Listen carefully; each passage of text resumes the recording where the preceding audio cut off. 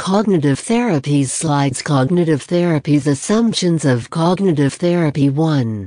How person interprets events predicts how they will respond to those events. 2. Patients use maladaptive information processing strategies. 3. Cognitive therapy helps patients to identify maladaptive beliefs and assess accuracy of those beliefs. 4. Use of experiments in the real world to test accuracy of 6. Tends to be highly structured and very active and problem-focused. 7. Provides patients with clear model of how their difficulties or disorder works. 8. Encourage self-monitoring and assessment of progress. 9. Short-term, time limited to 20 sessions. Socratic method and comparable to scientific method. 1. Formulate hypotheses. 2. Collect data. 3. Test and revise hypotheses. Homework assignments. Critical Albert Ellis. Rational emotive therapy. 1. Negative emotions arise from people's irrational interpretations of experiences. 2. A-B-C theory of emotions. A equals antecedent or activating event in the environment. B equals belief triggered in mind by event. C equals emotional consequence of the belief. Example 1.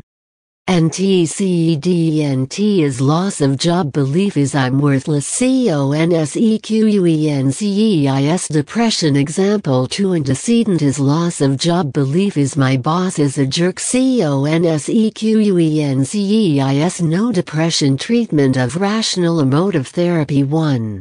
Rational arguments regarding the belief that arises. 2. Can be rather boisterous. 3. Some common irrational beliefs. A.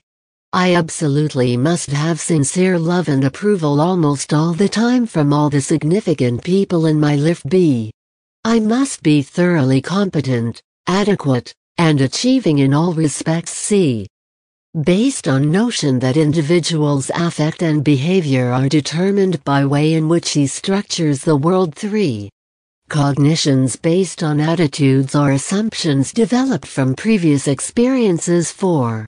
Focuses on identifying and changing maladaptive cognitions which will lead to reduction in distress. 5. Uses Socratic method of arguing. 6. May also give behavioral homework assignments, training in problem solving. A. First part of therapy is training the person about the emotional theory such as negative cognitions lead to negative emotion.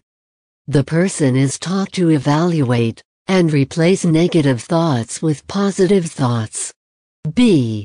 Middle sessions, identify and modify underlying beliefs that lead to negative thoughts. C. Last sessions, solidify gains and broaden evaluation of negative cognitions and attempts to try to forestall future relapse.